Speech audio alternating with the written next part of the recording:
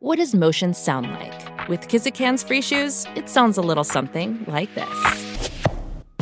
Experience the magic of motion.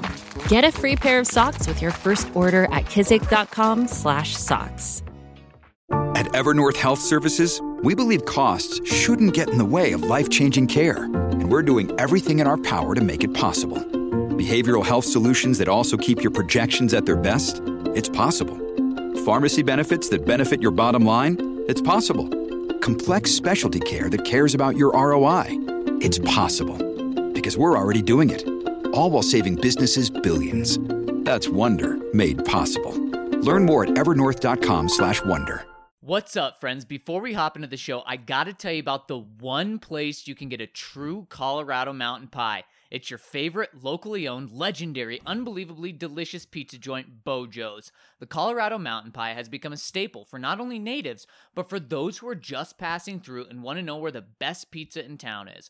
Bojo's is the only answer. Bojo's dough is made fresh daily and contains locally sourced honey. You heard that right. They infuse their dough with natural sweetener, and it is to die for. There's something for everyone at Bojo's. Large, delicious mountain pies for the entire family, a huge salad bar with fresh veggies, Colorado beer on tap, including our personal favorite, Breck Brews, and your favorite sports teams playing in the background. Bojo's has private party rooms for all of your holiday get-togethers or to celebrate birthdays and other large events. They have $4 happy hours in select locations, along with gluten-free and plant-based options. Nothing is more important to Bojo's than their community, which is why they're always happy to raise money for your fundraising causes. Host your next fundraising event at any of the 5 Front Range locations. They're also offering this season a special pint glass koozie that will make for a great stocking stuffer, and it also comes with a $5 gift card. So guys, get in on that.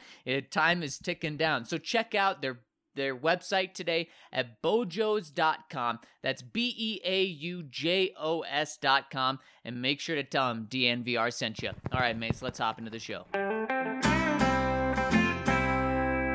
Broncos Country is sitting in the south stands, drinking the Coors from Mile High. The best part of the weekend, hugging a perfect stranger. They become a friend, having a good time when the orange and blue WIN. Tuning in every day with the good folks down at DNVR. Welcome into the DNVR Broncos Podcast on this Merry Christmas Eve. And before we check in with Mace, I got to tell you guys about our presenting sponsor, Strava Craft Coffee. This could be a perfect gift, perfect last-minute gift for you. Of course, it's delicious coffee mixed with the CBD, which helps with aches, pains, migraines, headaches, sore, anything that's going on with your body, the CBD magically helps with. So make sure you check that out for yourself or get it as a gift. I know so many people in our office use it, so we want you guys to check it out as well. And if you do, whether it's for yourself or a gift, use that magical code DNVR20 to receive 20% off. Mace, Merry Christmas. Merry Christmas to you as well. Christmas Eve. We just got past Christmas Eve / Festivus. Broncos have a full day of work ahead of them today, and then they get Christmas off. So it means we covering the team get Christmas off. Yes, thank you to that. So not taking... Thank you, Santa Vic. Yes. Because that was his decision, although... Even though... He gave kind of a depressing answer on Monday when he was asked about whether he was what he was going to do to celebrate Christmas, and he said he was going to, come into the office. Didn't sound like anybody was going to be around. No, he said he was going to spend Christmas alone. Alone. How sad. Vic, if you're listening, welcome to come over here. Yes, absolutely. To the Casa Mason. Just you can get my number from Patrick Smythe, and I'll give you the address and all the info. And yeah, we don't want you come alone, on by. Vic. We've got room at the table. Be watching basketball. It's everything for a good holiday. So just come on by. And Mace, I can't believe we have to talk about this, but there's been people in town talking about this, that it's maybe not the best thing that Vic has given the team Christmas off. And maybe God. you have a different, okay, I was going to say, maybe you have a different viewpoint than me, but I think that is absolutely crazy that can't be a good thing. It's asinine. Yes. Okay, because what's going to happen this week, first of all, it's week 17. Unless you're going to the playoffs, practices this week are basically going to be glorified walkthroughs. Even for some teams that are playoff bound and are playing a game with leverage and significance this week, they're not practicing the way they were because everybody's beaten up. So you're going to throttle back a little bit. So there's that. There is the bottom line that this team isn't playing for anything significant. You can manipulate the schedule and do more. I gather they're going to do more in terms of meetings and stuff like that today so they can have the time off tomorrow and then may even make up a little bit of that on Thursday and into Friday as well. Friday is usually a half day. So the notion of giving them Christmas off, it doesn't mean that they're just taking a day and burning it. They're going to make up most of it over the course of the other days. I recall back in 2015, it was a Friday on which Christmas fell. And that week it would have been a football Thursday because the Broncos played on Monday Night Football. Yep. So Broncos, they're playing for everything. They're playing for number 1 seed in the playoffs at that point against another playoff-bound team in Cincinnati. And Gary Kubiak said, okay, Christmas Day, Friday, football Thursday, you're off. Manipulated the schedule to where everything got done on other days. Life went on. And so that's why I just don't think this is a big deal. Anybody who runs a team can adjust the schedule to make sure players get time off on Christmas Day. Yes. They can. Do they? That's the question. I'll tell you a story. 2002, Christmas fell on a Wednesday like it does right now. Mike Shanahan was not pleased with his Denver Broncos. They were 8-7. No. Their playoff hopes were hanging by the slimmest of threads. They'd just lost a division title showdown with the Oakland Raiders the previous Sunday. And he did give the team a little bit of extra time off on Christmas Day, but had it toward the afternoon, so everybody was in the morning. Oh, no. And it was at around 8 a.m. on Christmas morning that he called Brian Greasy up to his office and told him that he was benched for Week 17 against Arizona, that Steve Berline would get the start. So not only are we all out there on Christmas, we're covering a quarterback change on Christmas. And Brian Greasy actually had to go do a press conference, his weekly press conference there in the media room on Christmas morning, having just been benched. I actually thought that was one of the strongest moments of Greasy's career. The fact that he actually got up on the morning he was benched and took questions. On Christmas, On Christmas morning. Wow. Mike was a Scrooge that day. Yeah, you've got Santa Vic, and then you've got Grinch Mike. Yes. Wow. Yeah. I'll take this. 100%. And Mace, for all of the reasons you said, it is absolutely the right call. And on top of that, there was a report that came out from Jason LaCanfora. We talked about it a couple months ago about how, there's a divide. Players don't like Vic. Coaches don't like Vic. Well, we've seen that Vic do a lot of things since then. I don't think it has anything to do with the report itself, of Vic going to basketball games with the players, of Vic giving his players Monday and Tuesday off after a victory. This is another thing that just shows that Vic is a good guy to work for. He's a good guy to work for if you're a coach, if you're a player. He says we work hard, and he doesn't say we play hard, but he says these guys need adequate time off. This is the right thing to do. It's a good move for the players that maybe the Broncos want to keep. It's also a good move for free agents. And when free agents are talking to guys on the team, guys will now say, and not just because of having Christmas off, but because of the accumulation of everything Vic's done, they'll say, yeah, Vic works as hard. We have 2-hour practices in training camp, but he also treats us well. He respects us.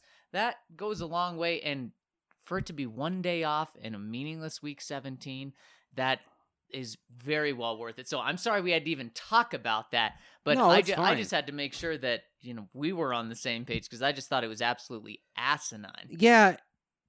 Who is saying this, by the way? You can guess. Do I need to ask? You can guess. It's on some local airwaves. Okay. That's usually where this stuff comes from. Right. Yep. Yep. Oh my God. I mean, it's just stupid. lighten up, people. Yes. Golly, ollie it's orange. Christmas. It's Christmas. And Oh. Mace, let's actually talk to some people that we do like hearing from and that we don't think have ridiculous opinions. And that's why we put out the question of the week, of course, presented by Sports Column. Make sure you check them out for anything you're doing this holidays. Bring your family down there from out of town. It's a great part of town to be in. Delicious food. Shoot some hoops there. Get some delicious drink deals. Sports Column's a place to be down in Lodo. And our question of the week was, when was the last time you felt this optimistic about the Broncos? Although they're sitting at 6-9, which is funny, but obviously, if you listen to this pod even once a week, once a month, optimism is abound right now. People feel good about this team. They do. And I just wanted to know, okay, when was the last time you felt this good? We'll start with Nick Geyer. Not sure I have ever felt this optimistic. I unfortunately became a for real fan in 2017, although I do remember how pumped people were after we beat the Packers for the Super Bowl. So since then, I was more optimistic then. Ha. Yeah, I mean, since 2017, I don't know if we're going to find many people that have been more optimistic since then. Well, yeah, not much reason for optimism in the Case Keenum era. No, or the Joe Flacco era. Certainly not. Aquaman says, at the beginning of every season, then the games would start, which quickly made me lose my optimism the past few years. So being optimistic at the end of the season is a great feeling. It's a good point, Aquaman. That's a good point. Here's one who says 2017, Jay Park, after beating the Cowboys a few years ago and holding Ezekiel Elliott to under 20 yards rushing. Of course, the Broncos were 2-0 at that point with a couple of home wins. Trevor Siemian looked like he was on fire. There were some in this market that were suggesting to give Trevor Siemian a new contract right then and there. I believe on similar airwaves as we were talking about earlier. You don't say. Ryan Clayman says the year after Super Bowl 50, so 2016. That's fair. Yeah. Timothy Pierce says that 2015 game where we destroyed the Packers. Yep. A lot of good moments against Packers. The best single game of that season. It really was. They destroyed Aaron Rodgers by the way, who is trash. Not good. He's trash quarterback of a 12-3 team. Is that what you're trying to say? Exactly. Yep. We all get lucky. Trash quarterback who's nominated for the NFL 100. Yep. Exactly. Who's going to the Hall of Fame. They've who has a Super Bowl ring. They've really lowered their standards all the way around. Next one. Okay. Next one from Eamon Badwin. He says the day they drafted Paxton Lynch. We're talking about. People did want to believe. First round pick. I remember optimism in Broncos country was high. Yeah. When they selected Paxton Lynch. Mm-hmm. People hoped that he was the man. Yep. I didn't want them to draft Paxton, but I mean the guy that I wanted them to draft, Kemdiche, he didn't really pan out either. Deep in my gut, I really wanted them to draft Dak Prescott in round 2. Yeah. I wanted them to wait, and I figured they could get Dak in round 2. Yep. Could have. No. So it goes. That's an interesting. That may be a what if. What if the Cowboys make that trade and the Broncos end up with Dak Prescott? Right. Yep. That'd be interesting. Then we're discussing whether to give Dak Prescott a contract extension. Yep. $35 million right now. Well, what's their record right now? That's a good part of the what if. The team would look a lot different. It could. Could have a different coach. Yeah. Oh, definitely. Dan Kennedy. Since I realized Peyton had successfully recovered from his neck surgery and could play at a high level again. Full disclosure, I wasn't on board originally with Peyton Manning. Retread. Same way I felt about Sanchez. Case, and Flacco. I was correct 75% of the time. Well, I bet you're happy you were wrong on that other 25%. Texas Broncos says Trevor against the Cowboys. Okay, so this is a game that people are coming back to. There is some hope still in 2017. Rhett says, after we crushed the Bengals back in 2016, Trev Bott was going to be a star. Remember, he was the AFC Offensive Player of the Week after that game. Yep. What was that, week 3? Week 3. Because the next week they went to Tampa, week 4, beat the Bucks, but then in terrible, Clinton wasn't that terrible McDonald, conditions? Eventually. The game started, it was hot, but nothing unusual.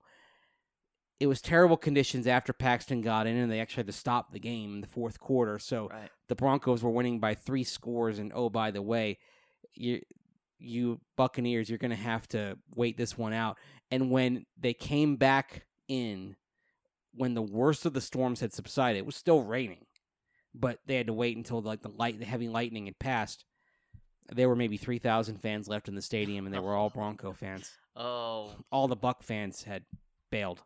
Wow. They finished that game in a nearly empty stadium. That's wild. Yes. You don't see that often. Only in Tampa, because that month they had two games in the first 4 weeks of that season that fell victim to lightning delays, which is maybe why they shouldn't play a lot of early season games in Tampa, because the heavy thunderstorm season usually goes up until the end of September. So, and storms tend to happen more in the late afternoon. I mean, not that playing at 1 p.m. Eastern time is ideal, but you got a better shot of getting the game in than playing at 4 p.m. Right. So, yeah. But I say send them on the road for 3 games and have the 4th game be at night. Yeah. There you go. In Tampa in September and be done with it. Samuel Bisu says, after Talib's pick 6 versus the Cowboys again in 2017, Broncos were 2-0. Yeah. Headed off to Buffalo. They shuffled off to Buffalo and shuffled into Trevor Siemian hitting the wall. Yep. And that team never being quite the same. Yep. After that. Sorry, Mace. Cam Walker says, going into Peyton's last year, so the beginning of 2015. Josh McElwee says, it's a different kind of optimism than 2012. It's more a 2003 kind of feeling. Now, that was the first season with Jake Plummer. And the Broncos started that season 4-0. And then he got hurt. They hit the skids. They were 5-4 a few weeks later. End up finishing 10-6. And then lost to the Colts in the playoffs. Ron Patton says, against the Cowgirls in 2016. You know what? I'm going to throw a flag on that insult. Oh. That's sexist. Come on. Let's retire that one. There we go. Ron, hearing it from Mace. Sorry, man. The Vox, week 4 or 5 of 2016. See, week 4, I'd say going into that. And also, maybe coming out of that, because the Broncos did not implode in that first game with Paxton Lynch. He came in, he threw a touchdown pass against the Bucs. Yeah. You thought, okay, they might be fine. Yep. If he has to go in there. And then the Falcons had some film, dissected it.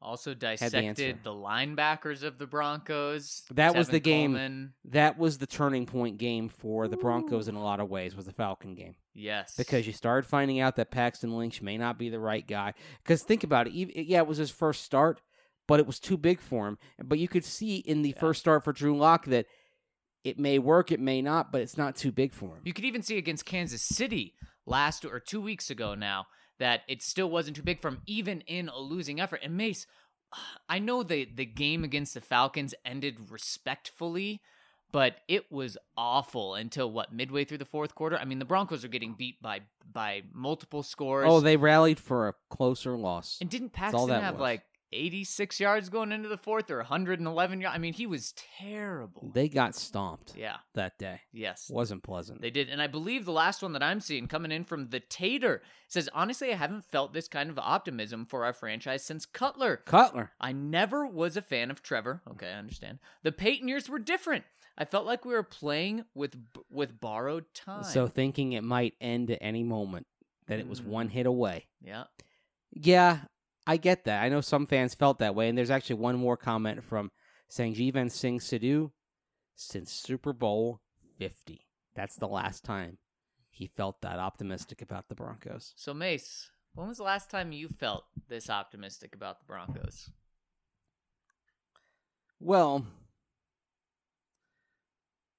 while I didn't think Trevor Siemian was going to be a career-long answer, the way he played against the Bengals, I felt pretty good. And the Bengals, remember, had 5 consecutive postseason appearances going into that year. So going on the road and beating Cincinnati and Trevor Siemian having a big game, at that moment, that felt huge. At that moment, I did feel like, even with Trevor Siemian, that the combination of that defense and an offense that had just enough explosive capability when Siemian could find Demaryius Thomas and Emmanuel Sanders, I felt that combination could get the Broncos on a nice deep playoff run, maybe even back to the Super Bowl.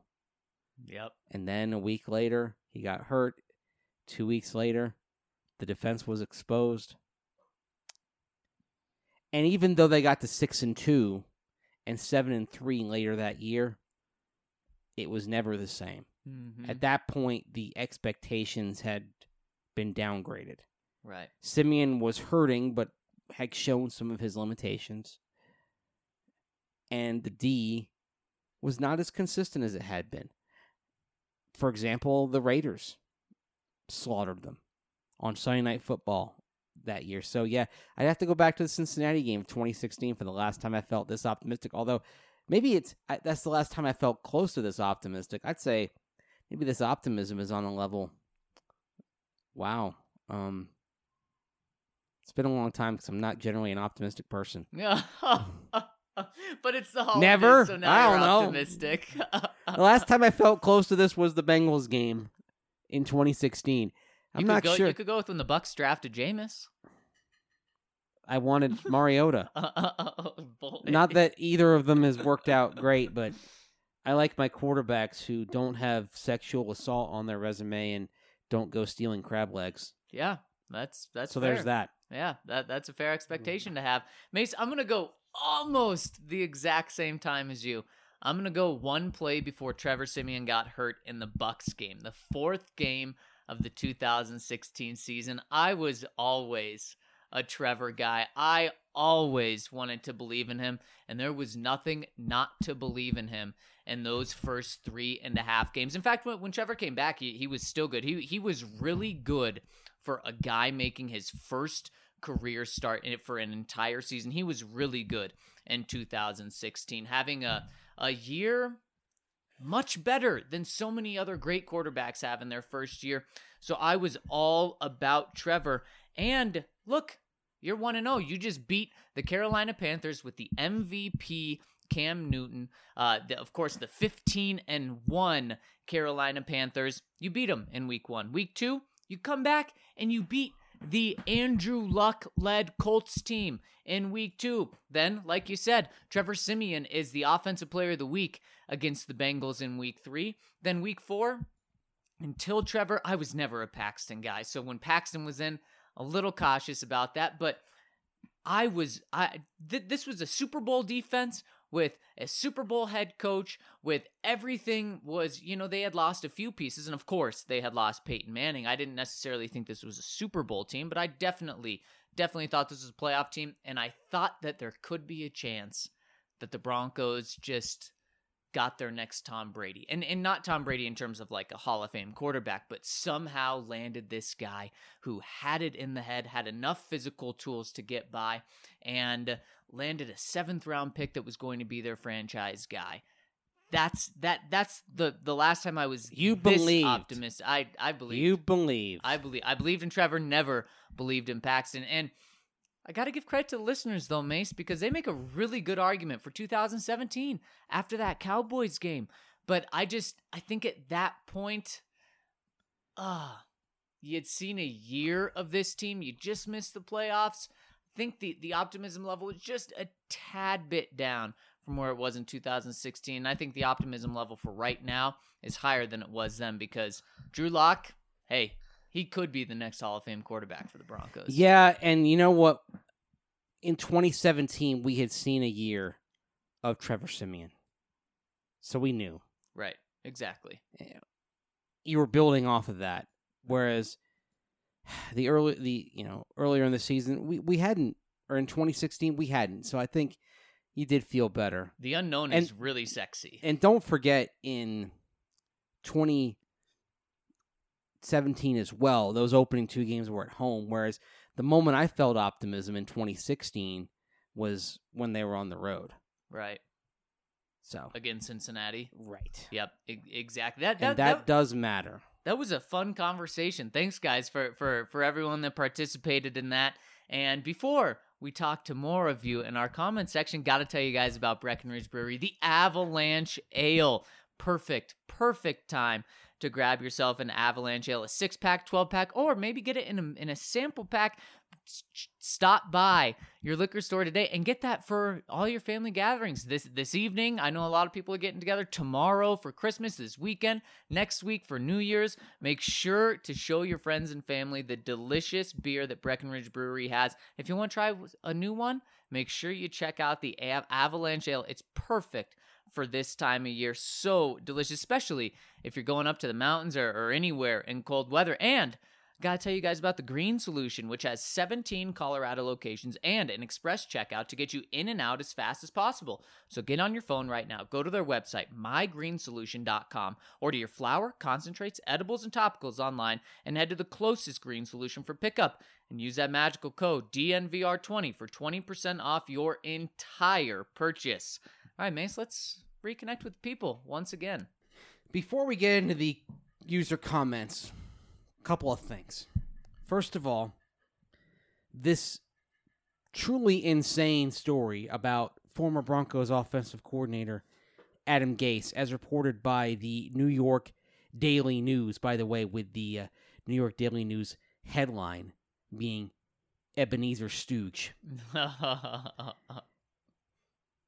That the New York Daily News, according to the story, has learned that the embattled head coach has privately told people for months that Jets diehard fans have never mattered to him, that, quote, "I am rich as bleep," unquote, has become Gase's go-to line since taking over. It's become his defense mechanism. Oh, no.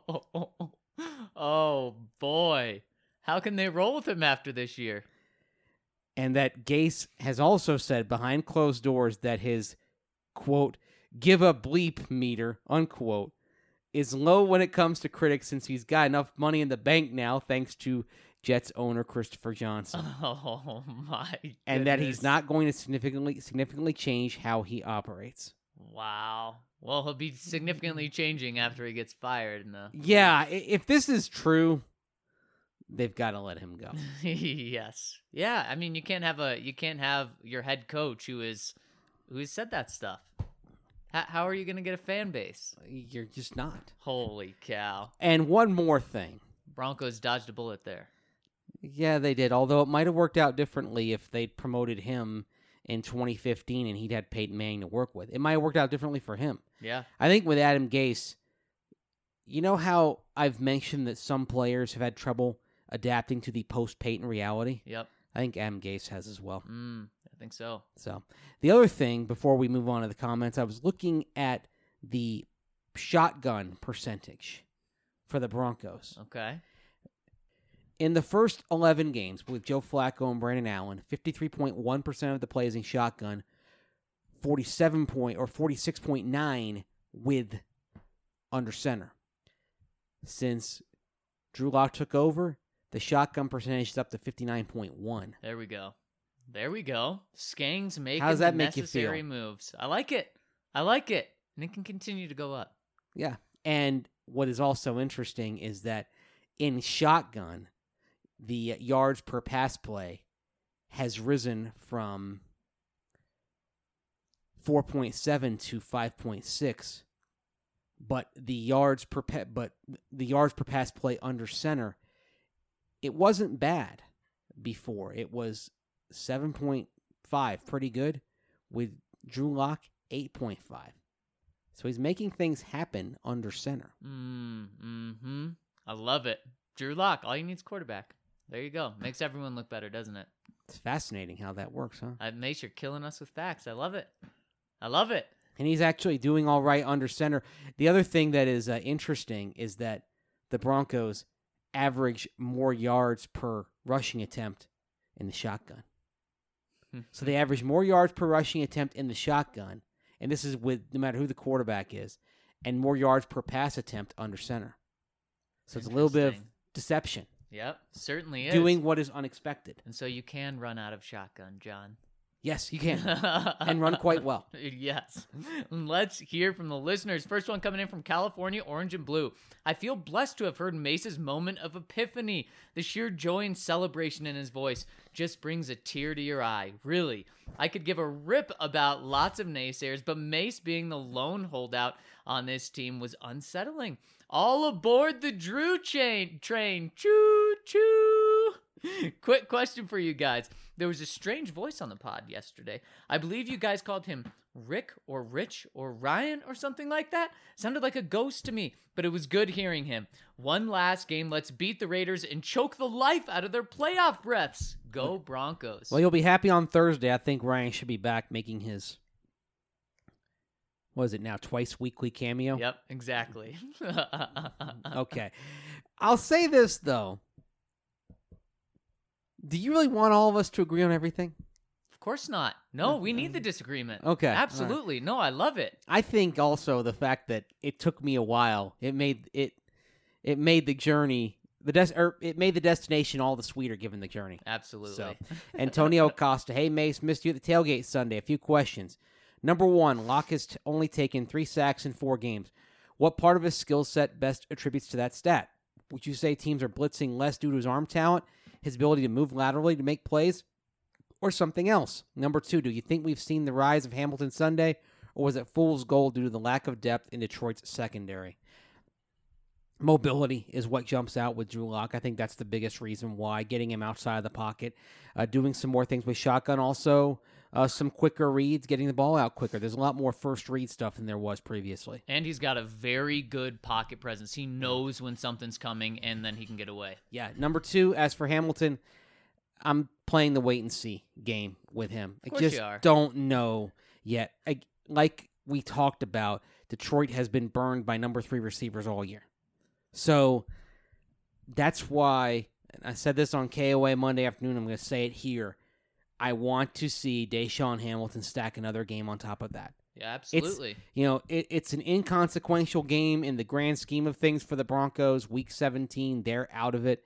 But for Deshaun Hamilton, it's potentially the most important game of his career. Without a doubt. And yeah, I'm very encouraged by that, but I need to see more. I need to see the exact same type of game on Sunday. Vic was pretty encouraged, though, on Monday. He was a guy that's not easily encouraged. Right. Next one coming in from Bronco-born, Bronco-bred. Merry Christmas, DNVR. Merry Christmas to you as well. Think Vegas is catching on to the Drew Lock train. Vegas opened us up as 4-point favorites against the Raiders, who are playing for a playoff spot, and I think they're right. This is my comment from yesterday that didn't make the pod. I'd like to call back to preseason and what should have been a red flag for Juwan James. I remember that he had some issue that he was not able to move that caused him to not be there the first day he could. This set the tone for what has been a dumpster fire. This also shows to me that I believe y'all are right. James's issues are completely mental. I don't blame Elway for this, though, because how could he have known all of this, really, since that seems to be new? People say you can change once you change the status of your outcome drastically. Maybe James is in love with the paycheck and not the work for the paycheck. One thing that was floating around from Miami is that he needed to be 100% to play. Right. And that if anything was wrong, he wasn't going to be out there. And we're seeing Vic repeatedly talk about guys that are playing hurt. Von Miller playing on the knee. Draymond Jones playing on the ankle. Which, speaking of Draymond Jones, shout out, he's up for Rookie of the Week. As he should be. 2 sacks from an interior position. Absolutely should be up for Rookie of the Week. And Mace, Vic told us last week that that's exactly it. He said when he talked with Juwan James, he said, Juwan told me he wasn't 100%. And like you said, in football, guys are pretty much no guys at this point in the season are playing 100%. Yeah, mentally and emotionally ready. Yep. Damning comment. Timmy from Sweden. Hi, guys. Not a question today, just had to tell you something. You talked about the Black Friday of Canada. It's actually here in Sweden as well, but it starts at the 25th instead, because in Sweden we celebrate Christmas on the 24th. Really? Well, Merry Christmas then. We call this sale Mellandagsrea, which in English would be in between days sale from the 25th until the new year. I didn't know Canada also had something similar. You learn new things every day. Merry Christmas, the DNVR family, Timmy. Merry Christmas to you, Timmy. Hope you're enjoying your Christmas today and you're shopping tomorrow. Next one coming in from Seth M. Welcome aboard, Mace. Go ahead, have a seat, and take a look at the fine amenities that we have available for you today. At the top of this brochure, you will see a 15-year starter. Just below, you will see a 2 to 4 Lombardi trophies. Easy. However, words cannot quantify the pure joy you will have watching and covering this team for the next 1.5 decades. Excitement in every turn, hope with every year, and Broncos football that will send chills down your spine. In all honesty, that's a bit extreme. But after a bit of bordering on apathy, watching Locke has got me pretty excited for the future. Plus, he's just an easy guy to cheer for. I generally try to stay out of the comments for the pod's time's sake, but couldn't resist a little hype. Merry Christmas, fellas, and thanks for all that you do. Well, thank you so much, Thank Seth. you. Merry Christmas to you as well. Appreciate the optimism. I'm not going to do anything to dampen it. Yes, I love it, Mace. But No, not today. Christmas time. Scrooge Mace, the Grinch that stole this podcast. reality has no off switch. But it does have a dimmer. Uh-oh. Just keeping it on low. You ever see Book of Mormon, the musical, by the way? No. Okay. There's a song in there has a line about dimmer switch. I've heard great things That's about just keeping it low, like down, like a dimmer switch, on low, thinking nobody else should know. You killed it, Macy. You can sing. Oh gosh! If you've seen Book of Mormon by the creators of South Park, Trey Parker and Matt Stone, you know exactly what song I'm talking about. Tucson Bronco Mario, welcome aboard, Mace. I do agree with you about the fact that 5 games isn't really enough to crown him the guy, but it sure is to tell that he is a starting quarterback for next year. Don't worry, though. By week 14 next season, you'll finally be sold. We'll see. Anyway, I have a couple of underrated thoughts about the offseason. I'd like your take on these. Number 1, everyone is talking about how we need a tackle in the early rounds or big money free agency, but knowing this coaching staff and front office, they would want to give Bowles another chance. If they want to go that route, Elway should draft a high-ceiling, low-floor tackle in a 3 to 5 round range that Munchak can develop into a stud and then have them battle the job out. If Bowles actually wins the job, then we are going to have to suck it up, and then at least that tackle we drafted would learn with Munchak on the sideline. Number 2, wide receiver is an obvious need heading into the offseason, and most people have them drafting one early in the draft, especially speed. How about we trade for the fastest 40-yard dash time, John Ross, using some of the many picks we'll have? There are many scenarios in which this can work. There were also some rumors of him getting traded this past offseason. There's been some issues with him in Cincinnati. I think he could use a fresh start here in Denver. The only issue has been his injury history. It can allow Elway to address other needs early in the draft that's not a wide receiver. Have a Merry Christmas, Lockmas. But you mentioned the injury history. Doesn't that give you pause?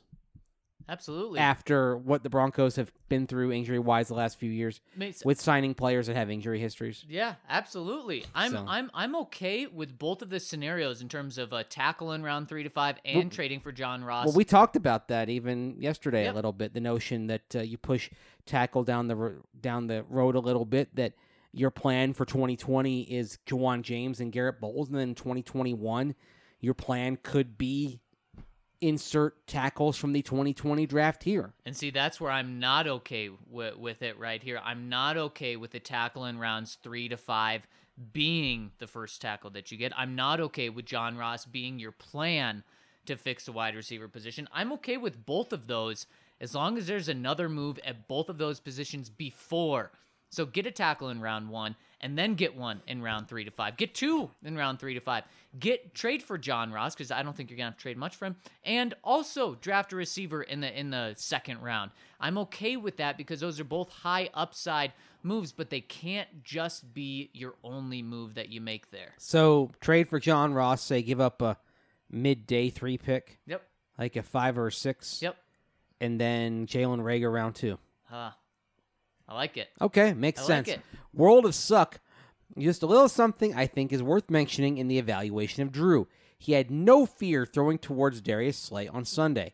He didn't have a lot of success throwing Slay's way, with Slay getting a few PBUs in a really good game. But Locke wasn't afraid, and he always put the ball in a spot where his receiver had a shot and Slay didn't. That's the ice in his veins kind of stuff you want to see in a potential franchise QB. Drew Lock hasn't shown enough to be crowned as a franchise QB. But that role is his to earn and his to lose. He's the guy until he's not the guy. Well said. Well said. I like that. He's the guy until he messes it up now. I'll say he's a guy until he's the guy. Okay, that's fair. Yeah. That's fair. Next one coming in from World of Suck again. Quick second comment here. I've always been anti-wide receiver in the first round, but the Chiefs game changed my mind. Locke, Sutton, Fant, Lindsey, first-round wide receiver sounds like a great way to go toe-to-toe with Mahomes, Hill, Kelsey, Hardman, Watkins. Line is great, but I want it to be a matchup nightmare on offense. Give me a wide receiver in the first, but you've still got to bring in 2 to 3 bodies between free agency and the draft and let Munch work his magic. Merry Christmas, guys. Thanks for the great coverage, and hope you all have a wonderful day with your families. Thank you. Thank you for the kind words. Thank you for the comment. I wonder if Sammy Watkins is back. Yeah. Because the Chiefs have a cap crunch, as probably not was alluded to in the comments yesterday.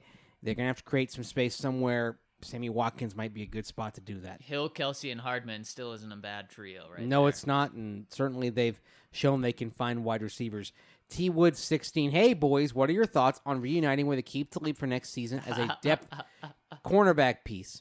I know the past few years he's been hurt, but if he was a rotational guy on a cheap contract, I think it could bring some value to the team to help Yadam and Bosby. Maybe I just missed the no-fly zone from 2015. Also, random comment here, but I had my first CPA exam last week, and I was seat number, wait for it, drum roll please, 75! So hopefully it was good luck and I aced the exam. Thanks, guys. Happy holidays to all the DNVR crew and go Broncos. Oh, T. Woods, that's awesome. I bet you crushed the CPA. And I hope when you saw the seat number 75 right before the exam, put a little smile on your face. And maybe you bang the table. Yeah, that'd be something. And everyone's like, what is that? You know, the best jokes are the ones that are so deep inside that only a few hundred or a few thousand people know. Yep, exactly. So, Mace, what do you think about Aqib Talib? I don't know if you're if you're thinking hard about this or if you're just thinking of ways to say no. Depth piece, fine, but here's the thing with Aqib Talib. Can he handle being a rotational guy? Because he's always been the guy at cornerback. I don't know how he will handle that sort of transition. Some guys can't deal with it, and they just kind of fade away as pros. Yeah. So, I don't know. I think you find out if there's something there, but everything's changed from back where the Broncos were in 2015, 2016, and of course I know he was here in 2017, but that was when things were starting to go truly askew. I don't know.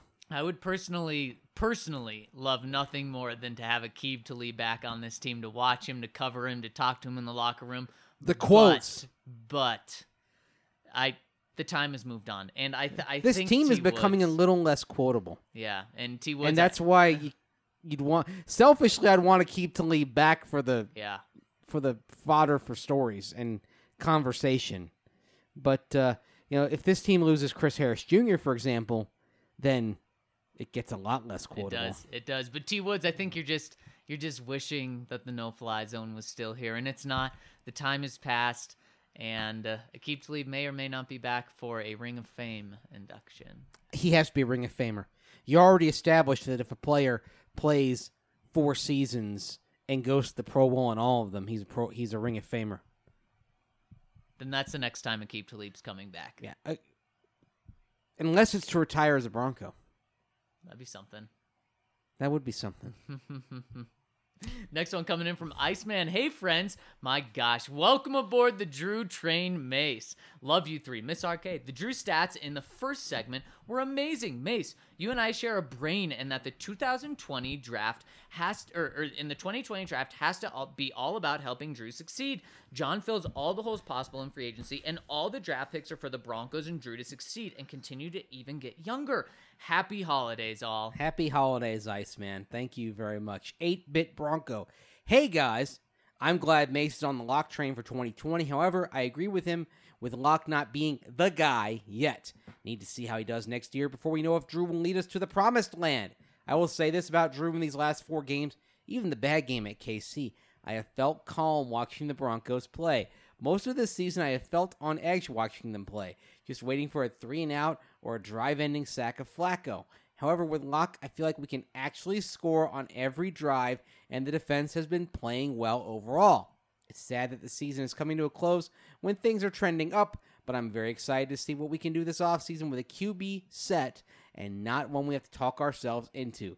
Looking forward to the offseason pods. Happy holidays to you guys and the DNVR fam. Happy holidays to you as well, 8-Bit Bronco. I think that's actually a really good point about having a different feeling watching the Broncos play. I wouldn't say it's calm. I would say now, when the offense is on the field, I have the hope that something good can happen. Whereas with Joe Flacco and Brandon Allen, the expectation, the hope, it was hoping against hope. The expectation was this drive will probably not work out. It sort of reached that apex in the Buffalo game with Brandon Allen. Oh, it certainly did. Mace, be honest. How nervous were you when the Broncos were down 10-0? How worried were you? Well, I wasn't worried or nervous. I mean, look, they're 5-9 coming in. But I did think this is an important drive for Drew Lock. And when they responded with that 75-yard drive to a touchdown, at that point I felt pretty good. When they were down 10-7. But when they were down 10-0, though. I wanted to see what happened on the drive because it was starting to feel like maybe this is just a day where they're off kilter. I wasn't worried, nervous one bit. I didn't even care what happened that drive. I was so confident that this team was going to be able to come back. Now, it did help, of course, that it was against a bad Detroit Lions team, but any other time this year, if they're down 10-0, I'm going, okay, are they going to lose by more than 14 or less than 14? They're not winning this game. I was never worried. Okay, I mean, I get where you're coming from, but I wanted to see that drive. When they got to 10-7, after that point, I never felt they were going to lose the game. When they were behind 10-7, I thought, okay, they're going to, even at 17-13 third quarter, thought they were going to win. Yep. That did settle things. Mace, before we move on, got to tell you guys about a few local companies here. First one you may or may not have heard of. It's called DNVR, and we want you guys to join our family over here at DNVR. And this is the perfect time to do it because as the season ends, Mace, that's when coverage really starts. That's when you guys need all the information of what the Broncos are going to do in free agency and the draft, how the season looks moving forward. It's really the fun time of the year, especially when you've been covering losing teams and watching losing teams. This is when and boy, now more than ever, hope is eternal right now. And we want you guys to be rolling with us, so make sure that you join us. You get all of our coverage, plus every other sport that we cover here at DNVR, and you get to support us, and you get a free t-shirt yourself. So please join us. And when you do, say hello in the comment section. And Mace also got to tell people about Piper Electric, which has been serving the metro area since 1983. Through a commitment to service and team performance, Piper Electric is the hometown electrical contract you can trust. If you call 303-646-6765, they will give you the DNVR hookup, and you'll save 20% off your next service call. No job is too big or too small for Piper Electric. They work with the top professionalism and integrity in the biz, whether it's residential, commercial, or industrial work. Don't forget, you have to call 303-646-6765 to receive 20% off your next service call, and make sure you to tell them that DNVR sent you. All right, Mace, speaking of locals, let's jump in and continue to talk with the people. Yes, Jay Harrison, 16. What's up, guys? So, I am very reluctant to say that Drew Lock is the guy. If you look at his 3 wins, they are against teams that are with very low-tier defenses. I think the test is going to be the game this week, which I am going to be in attendance. This game has a lot dependent on it. The Raiders' playoff spot and trying not to get swept by our rival. The Raiders are very average, which is a great test for Locke because if he can't find a way to get it done, we're going into the offseason thinking he can beat bad defenses, but he can't beat average to good defenses. But if he can get it done, I'm sold he's the guy. I'll see you guys Sunday at the Sons of Mile High tailgate. Can't wait to meet my favorite podcasters. And can't wait to meet you, Jay Harrison, 16. But here's the thing, Mace. Yes, it's been not the best defenses that he's beat, but you can't forget and ignore that he absolutely destroyed Deshaun Watson. Well, he didn't. The defense did. It was a quarterbacks don't beat quarterbacks. Quarterbacks beat the opposing defenses. Going head-to-head, he destroyed him. The game was not close. If you beat Peyton, let's say Drew Lock were to go out and beat Peyton Manning, or Trevor Siemian. But he doesn't. Trevor he beats Siemian the beat opposing Andrew D. Luck. That's why I hate these quarterback matchup things. Because you don't discount that. You're trying to, but you don't. If anyone beats Peyton Manning, that's huge for that opposing quarterback. If anyone beats Patrick Mahomes or Lamar Jackson, that's big for the opposing quarterback. They outdueled them. And it wasn't like the Broncos just won because of great defense. No, Drew Lock tore that defense apart and really took it to Deshaun Watson. The thing that you want to see is can he go, if Deshaun Watson does something, can he counter it? I think I would have been where you are if Deshaun Watson and the Texans offense had played better and it had been, okay, well, they went out and did this, you had to go out and respond. But that's not the way that game flowed. So I'm not going to hurt Drew Lock for just balling so hard that Deshaun couldn't catch up with him. Would also help that Kareem Jackson took the pitch from Jerry Atachi and went to the end zone, and so you were up 14-0, and the defense gets another stop, and you're still on the script, and you're up 14-0. So, boy, you are a Grinch today. I'm not a Grinch. I'm just have a little bit of reality about kind of how these things flow. If it's a game where Deshaun Watson, the Texans offense, are effective early, and he's gone out there and driven them to a quick touchdown, and then you see how Drew Lock and the offense responds, then you've got more of a duel. The way that game flowed, that wasn't a duel. It was Drew Lock playing well, but the Deshaun Watson thing was kind of off the table in that game. If you shoot someone before a gunfight starts, you're not going to have a gunfight, but you still won. It's because you're just that good. Well, maybe you had one of those pieces of iron as a shield and just went ahead and did it. So, Count Locula, the Week 17 lame duck games really bummed me out. Do you think a system of promotion and relegation could help alleviate the pains of these often meaningless, torpid matches? Love the count. Yes, I am all for the NFL expanding by 4 teams, having 2 tiers of 18 teams each, having promotion and relegation that move up to 6 teams up and down. So literally the bottom 6 of the top tier, as many as the top 6 of the bottom tier could move up or down in a given year.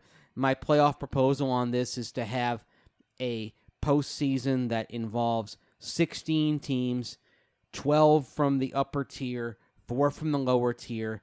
Then you have another couple of one-game playoffs between teams 13 and 14 from the upper tier and 5 and 6 from the lower tier to see who moves up or who stays down.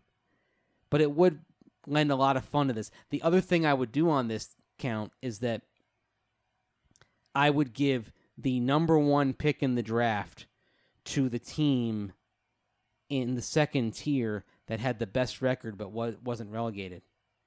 Oh, or wasn't promoted, I should say. Wasn't promoted. Wouldn't that just keep the bad teams bad? Not necessarily, because then, in effect, what would happen is if the top 6 teams from Tier 2 both were promoted to Tier 1, 7th place would have the number 1 overall pick in Tier 2. Right. and it would go down the line. So if you finished 18th, you'd be picking, and dead last in both tiers, you'd be picking 12th. I want to have something on the line every week. Or Mace, how about this? Your other proposal of the last 4 games, the team with the best record in the last 4 games that makes isn't the otherwise in the playoffs makes it. Right, makes it. The Broncos would be right there. They probably would be that, wouldn't they? I don't think any other bad team has been 3-1. Well, it'd be the last 4 games, so it'd be 2-1. Right. Going in. Right. And I love that. That's a way to make these very, very interesting. But Mace, I'm... That would be fun. I mean, imagine if you're the Miami Dolphins, okay? And you're having a wretched season. Yep. Where you basically kind of intended to tank almost. And yet Miami, they'd be 1-2 heading into this last game, so they wouldn't be, in it as much as others. But I mean, they're 2-2. They're playing decent ball right now. Yeah. The Broncos, though, I mean, imagine the excitement if you were going to the stadium on Sunday, knowing that a Broncos win could get them into the postseason because they had the best record of any non-playoff team otherwise. Yeah, that'd be fun. That'd be very fun. But it would change the outlook for everybody. It would change what teams do at the trading deadline.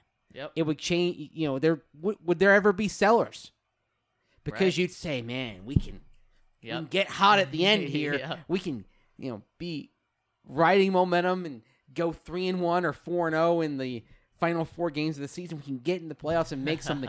And it's the same principle as conference tournaments in basketball. Right. You get one last shot. Yep, exactly. I'd love that idea. So either promotion, relegation, or my idea of the hot team getting the last playoff spot in each conference. I love it. I love it, but they'll never go for these things, though. No, but here's these the thing. are radical ideas, and the NFL is not a place where they like radical change. And yes, the Broncos technically aren't playing anything this weekend, Count, but boy, I'm excited for this game against the Raiders. So, and I bet you are too. Next one coming in from T-Dubs and Mace. This is a fun one. Hey guys, just wanted to check back in and let you know that my college English paper on the DNVR community received an A. Hey. Congratulations! Thanks to everyone in this family for all that you do, and of course, go Broncos. Well, congratulations, Way to T-Dubs, go. and thanks for writing about us. That's a great holiday gift right there. Yes. College paper like that, getting an ace. Bronco Matt. Hey guys, well, I'm locked in. Ordered my jersey yesterday. Surprised at the price. Only $100 with free shipping at the team store. If Locke truly works out, these past 4 years for Elway could be called another Elway comeback.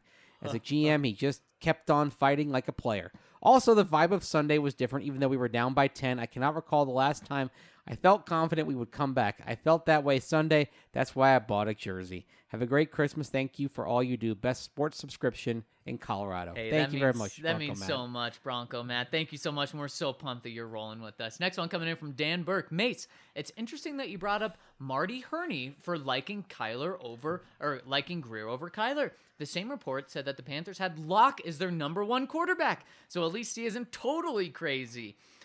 I'm glad that Locke showed a different side of himself against Detroit. You have to be careful, though. A cautionary tale exists right in the division. In 2014, Derek Carr's pro comp was Jay Cutler. In 2016, his teammates called him a gunslinger, along with the Brett Favre comparisons. Fast forward a couple years, and he's throwing the ball away on fourth down plays and barely pushing the ball downfield. Got to make sure they strike a balance. Thanks for everything y'all do. Happy holidays. How much of that was Derek Carr's evolution? How much of that was him starting to throttle it back when John Gruden came in? And how much of it was that injury that he had? That really messed with him. That's true. H-Town Bronco. Merry Christmas, fellas. I hope you all have a great one. 2020 is the year of the lock. For the offseason, I would prefer signing tackles to bounce off Mace's point. Rookies on the O-line usually don't work, and the tackles we currently have aren't working. If we can sign a top-end veteran left tackle, Costanzo or Conklin, and a veteran inside linebacker who can cover Corey Littleton, I think we'd be in good shape to use the draft for receiver, cornerback, and punter and fill it in with extra linemen on both sides. The one thing about spending a lot of money on left tackle is that means you could have a lot of money tied up in both the left and right tackles. A ton. And I think they are going to see enough in Garrett Bowles to where they give him another year, and then the draft is where they decide whether he gets the fifth-year option or not. Right. Mace, I like Costanzo. I do too. As a player. And I'm a fan. I mean, he's consistent. You know what you're getting with him. If you did trade for Costanzo, I think, or if you did sign Costanzo, I think you need to trade Garrett Bowles. Yes, I agree. But here's the thing with Costanzo or any player on the market. You have to ask yourself, why? Why would a team let a top left tackle go? Age. Then that should concern me as another team trying to sign him. And also, what gives me a lot of pushback to this idea is, what if the Broncos tried to do it right tackle the past, 4 years? They've tried to sign guys. They've tried the plug. They've tried to pay the big money and bring these guys in. And it has failed miserably every single time. But there's a difference between Juwan James and the other failures at right tackle, because for the first time, the Broncos went for a premium guy, a big money guy. At right tackle, the other solutions were trade for Jared Valdir, who was near the end of his career. Who was making a lot of money. But he was near the end of his career. And it was a 1-year deal that you could easily get out of. It didn't have a long-term commitment.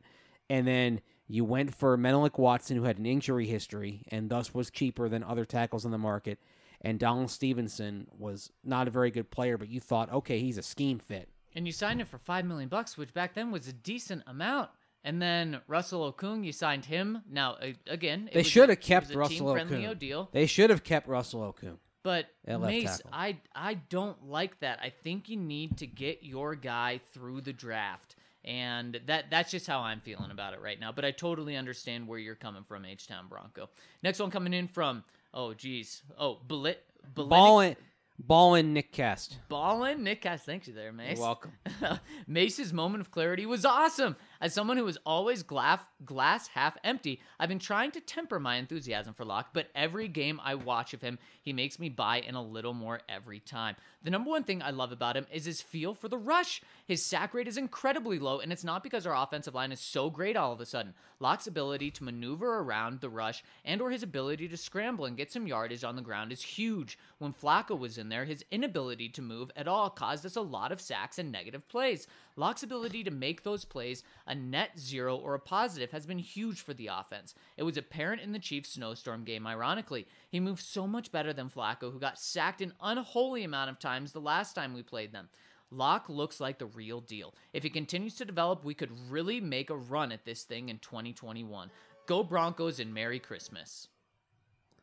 Merry Christmas to you as well. Yes, Merry Christmas as well. And yeah, having mobility is huge. It changes everything. Although what was interesting is Vic Fangio, when I asked him about the sack rate, pointed also to schematic changes, more chipping, etc. Yep. But I think Drew Lock is the huge factor in that. That's the biggest reason why. Look, you can say about half the sacks, maybe more, when they happen, they're on the quarterback. Yeah. And now that quarterback is doing his job, so get rid of half the sacks. Yep. And finally, Missouri Bronco. Best moment of the year was Mace's moment of clarity. And that is true. It was everyone's favorite. And Mace, we had a buzzer beater come in right now from Andrew O. What free agents would be on your offseason wish list? Mine are Chris Jones and Anthony Costanzo. If you trade Garrett Bowles, like Anthony Costanzo's on the wish list, I've kind of taken him off in terms of my expectation because I think they're going to ride Bowles for another year. What was interesting is he had the hold yet again, 12 holding penalties in his last 8 home games. Pro Football Focus gave him the highest grade he's ever had for a single game. Yep. Isn't that incredible? Yeah. And it's worth noting about Garrett Bowles that he allowed 5 pressures against the Browns, 6 against the Colts, 4 against the Chiefs. In the 6 games that have followed the Browns game, 4 pressures allowed for Garrett Bowles. Wow. He's doing a lot better, especially in pass pro. And that's why the Broncos are going to give him every opportunity. And That, by the way, you can't simply say the quarterback there because Brandon Allen, that was his first game, and Bowles had 5 pressures, and then he allowed only 1 pressure in the 2 games that followed with Brandon Allen, only 3 pressures allowed in the games with Drew Lock. Yep. So he is making strides. Yep, he is. So for me, I want to address offensive line in the draft, wide receiver in the draft. So I look at the other side of the ball. In free agency, I want to go after corner. How about Byron Jones as a guy that you're putting up there playing his best ball right now? I'm a James Bradbury guy. Okay, and that's totally fine to address it that way. Defensive line, I mean, if you want a big splash, there's Leonard Williams out there. But I don't think the Broncos will go that way. But there's a lot of players out there. I want to go offensive line and wide receiver in the draft. They're both, especially wide receivers, so deep. You don't need to pay a crazy amount of money. And Mace, that'll do it for us on this merry, merry pod. Yeah, Merry Christmas to you. We will not be recording on Christmas Day. So this is the Christmas podcast. Good tidings to you at this holiday season, and we'll talk to you on Boxing Day. Yes, have a fantastic time with your friends and family. And we, of course, are your friends and family in this community. Thank you guys so much for making this a wonderful place on the internet and a wonderful community. All of you mean so much to us. And before we go, you guys know how supporting local business is in our blood, and that's why we're super excited to tell you about Denver Rubber Company. And may not be what you think it is. Denver Rubber Company is the most reliable local partner for your long-term projects. Since 1972, Denver Rubber Company has provided the highest quality of products, from custom die-cut gaskets, molded rubber, to custom contract manufacturing and custom hoses. And you guys know that snow is here, and you'll need Denver Rubber Company when it comes to anything snow plows. DRC can cut to size and pre-slot most snow plow rubber. The blades can be cut to any length and slotted for mounting to meet your exact specifications. We went and checked out their warehouse a few weeks back, and let me tell you, it was nothing short of amazing. These guys have created proprietary materials that make up the inside of wind turbine blades, and we even witnessed machines that can cut that cut material that are used in bulletproof vests. Remember, Denver Rubber Company custom makes it all, and you can purchase products for yourself and, of course, buy bulk at a fantastic rate. They're a family-owned business with loyalty only to the people, just like us here at DNVR. So be sure to call them today for any snowplow needs, custom gaskets, hoses, etc. at 1-800-259-0010 or visit them at drcfirst.com/DNVR and make sure to tell them that DNVR sent you. All right, for Andrew Mason, I'm Zach Stevens. Have a fantastic holidays. Merry Christmas, everyone.